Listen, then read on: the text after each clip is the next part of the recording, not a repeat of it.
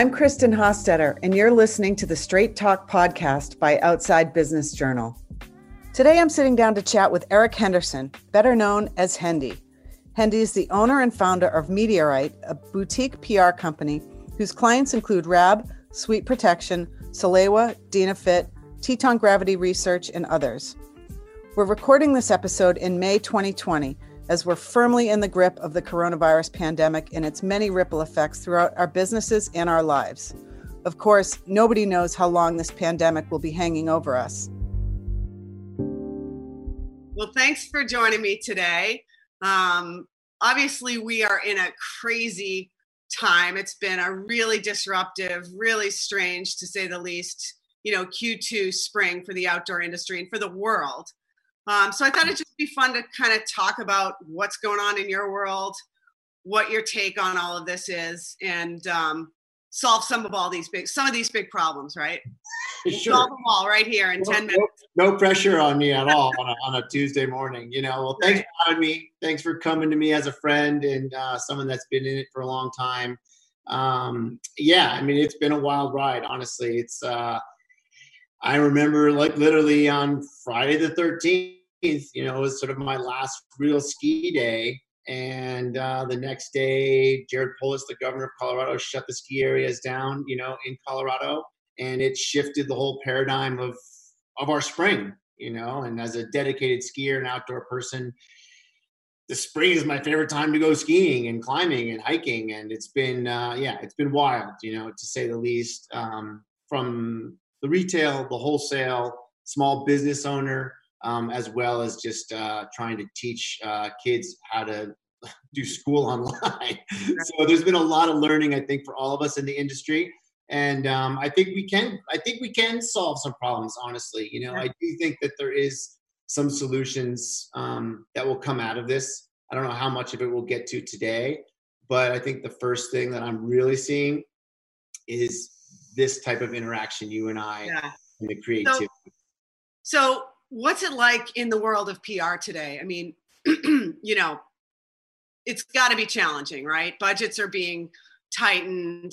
I think you and I had a conversation a couple of weeks ago, and you're like, "Oh, Haas, PR is the first thing to go when budgets start getting looked at." And I corrected you, and I said, "No, Hendy, advertising's the first thing to go. PR is the second thing, right?" But no, seriously, what is it like in the world of PR today? What kind of conversations are you having with your clients? What have you shifted in terms of the types of conversations that you've been having that maybe you'd never saw coming?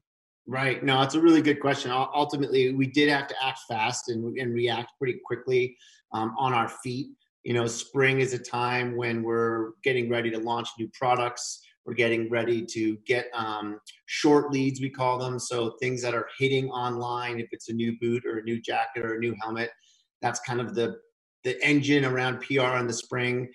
We quickly had to pivot, honestly, and go after more editorial-based opportunity with journalists and media, ultimately because we wanted to be sensitive to the fact that brands were shutting down. They couldn't ship. Budgets were being scrutinized or looked at in terms of every dollar counts. And so as soon as you ship a product from a PR standpoint, that hits your bottom line. And then obviously the sensitivity around the unknown. It's really, I think you and I both know it's really fun to talk about boots and skis and helmets, but in the face of COVID-19, P-Tex and or Pertex or even Gore-Tex is really not that much fun to talk about when you're.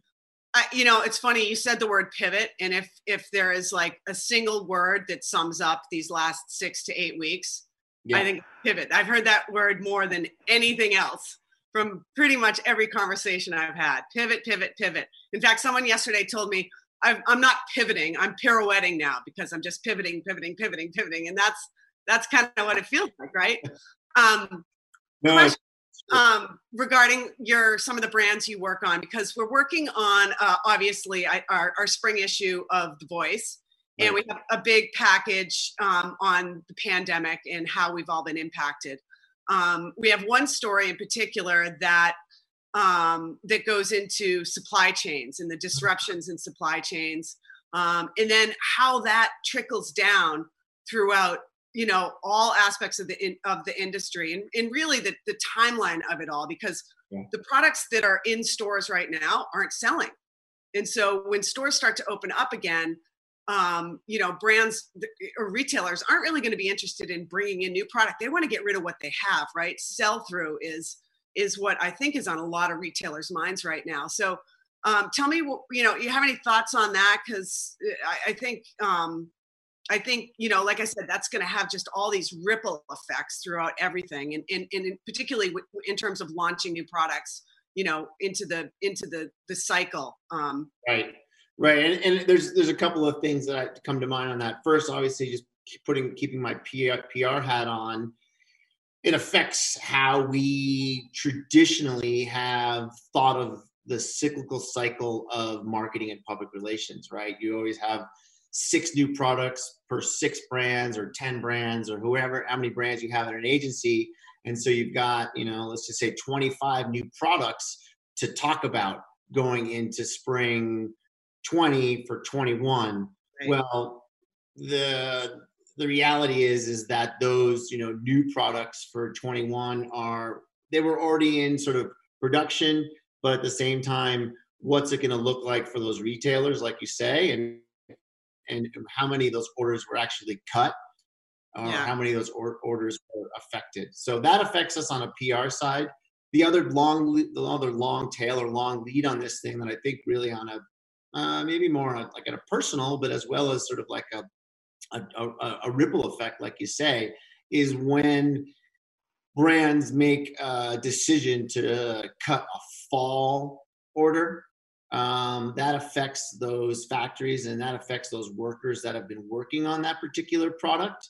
And so as soon as that is then cut from their SKU line for fall and or maybe even the 21, that's going to have an effect on the global economy as well. And so it's been wild to see certain brands, for example, go off MAP pricing. I think the MAP pricing conversation is a big conversation in the outdoor industry. Yeah, it's like a MAP vacation is the way that I've heard some people refer to it. And most people that I've talked to believe that once stores start to open up again, we'll see those prices bump back up. But it has been really, really interesting to watch that. And there's so much unknown, right? About what the scene's gonna be like when stores open up again, and what buyers' appetites are going to be to bring in new product. Yeah. And what sell-through is there, and then what brands are bringing unique programs to the market for their specific retailers, and then what retailers or what brands are also doing really well online. Like there's been a big spike in sort of e-commerce, and sort of we've seen a lot of people buying products from specific wholesalers that maybe weren't doing super well initially, and now they're like, oh, I could get this at X price on this X brand's website for a really good deal. So we're going to open up and we're going to get back to normal, but we are going to see residual effects for many, many months. Yeah, I would say years, probably. Very possible. So that kind of leads in nicely to another question that I had, because, obviously e-commerce has been around for years, right? And brands and retailers are at various stages, some very sophisticated, and, X amount of their business is done online. It's obviously e-commerce and in making transactions online is something that we're very used to by now. And I think this has brought a lot of that to the forefront for brands and retailers that maybe weren't set up as well to do that. It's kind of forced everyone to get up to speed. Yeah. But one thing that I think has been really interesting is another type of online transaction, which is the trade show world, the virtual meetings. I mean, you're probably like me, like you've probably been invited to 50 webinars in the last 6 weeks. Zoom calls, we're all having those, and a lot of conversations about trade shows and what's going to happen. Outdoor retailers canceled, Grassroots is canceled. So many events have been canceled for the spring, right? Yeah. I'm curious, have you attended or read about any of the virtual offerings, trade show offerings that have happened. Like last week was the Reveal conference, which I dipped in and out of, which I think was the first one that I've seen come to market. I'm just wondering what your take on all this is, because obviously it does not replace all of us being, together at a show, but it's what we have right now. And just wondering what your thoughts are on that. Yeah, and I'm going to get to the answer of it, but I'm going to back up a little bit before I go there. And what I'm going to say is it's about time. And the only reason I say that is because I'm old guard, and we knew that something was going to change. We've been talking about it. You and I have talked about it. What's this model going to look like in 5, 10, 15, 20 years? And I think we all had this in our minds. And we know that there's this Gen Z that's coming. We know there's a more digital savvy buyer and or marketing manager in these brands that have the skills and don't have the term that you and I have used in the past. They don't have the time in the trenches, right? We've got 20 some odd OR shows under our belts, right? And we've got X amount of, media trips under our belts. There's a younger generation that are way smarter than I am, but they just don't have the time in the trenches. So I think this dawn of this new digital age, as much as it's like maybe difficult for me, on a personal level, like I'm not the most digitally savvy person, it was going to come. It was going to happen. So what I feel about it in my business is still unknown, honestly. I don't know how we're going to adapt. I don't know how brands are going to get that personal interaction, that chispa, if you will, around face-to-face or a high five. Yeah, because how do you get people stoked about your new products when you can't stand there and show it to them? You know? How do you do it? Like, what you guys have to be talking about that, right? We are talking about it quite a bit, Chris, and I think there's multiple ways of doing that based on the tools that we're given. So we're working right now with some content creation teams to build some highlight reels. We're working with local restaurants and breweries in these hotspots that do have media in them, where we can deliver and build these sort of curated care packages, if you will, that allow some sort of engagement with the journalists and media to learn about the new really amazing pen that you can rappel off of, and also, have some sort of digital engagement. We're also doing and working on sort of, it's kind of called like a swag grab or swag scavenger hunts around different hotspots that have media in them. Denver, Boulder obviously is a big one for us, but ways to engage with journalists in that regard is a big piece of it. And we really want to use those tools to also share with our retailers and reps. So Evolve Climbing Shoes has done everything through digital, and it's been well received. So where it goes, I don't know. I do think, though, that this was going to happen. I hope that we can get back to seeing each other in the hallways. You know how I love just hanging out on like the main intersections and just high-fiving people as they come by. I miss that. I miss the thought of not being an outdoor retailer. But us older folks are going to have to somewhat adapt and hopefully mentor the younger generation that's creating these great ideas. Yeah.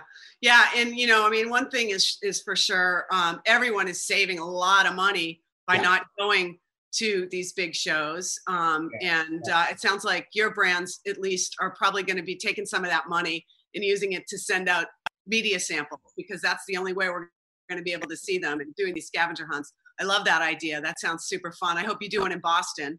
We're looking at it. Especially, I don't know how many other journalists are here in Boston, which would mean the chances of me winning would be pretty high. You get the whole gamut, Not that I'm competitive or anything. No, there's nothing competitive about you, Kristen.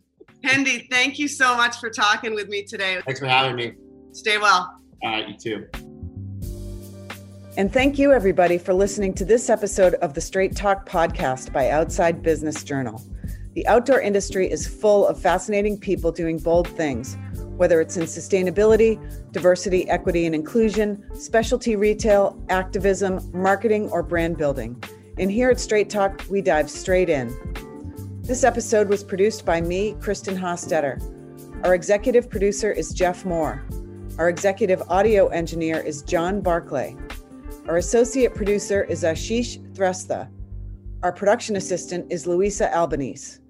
Please subscribe today to the Straight Talk podcast, write us a review, and of course, stay up on the latest outdoor industry news at outsidebusinessjournal.com.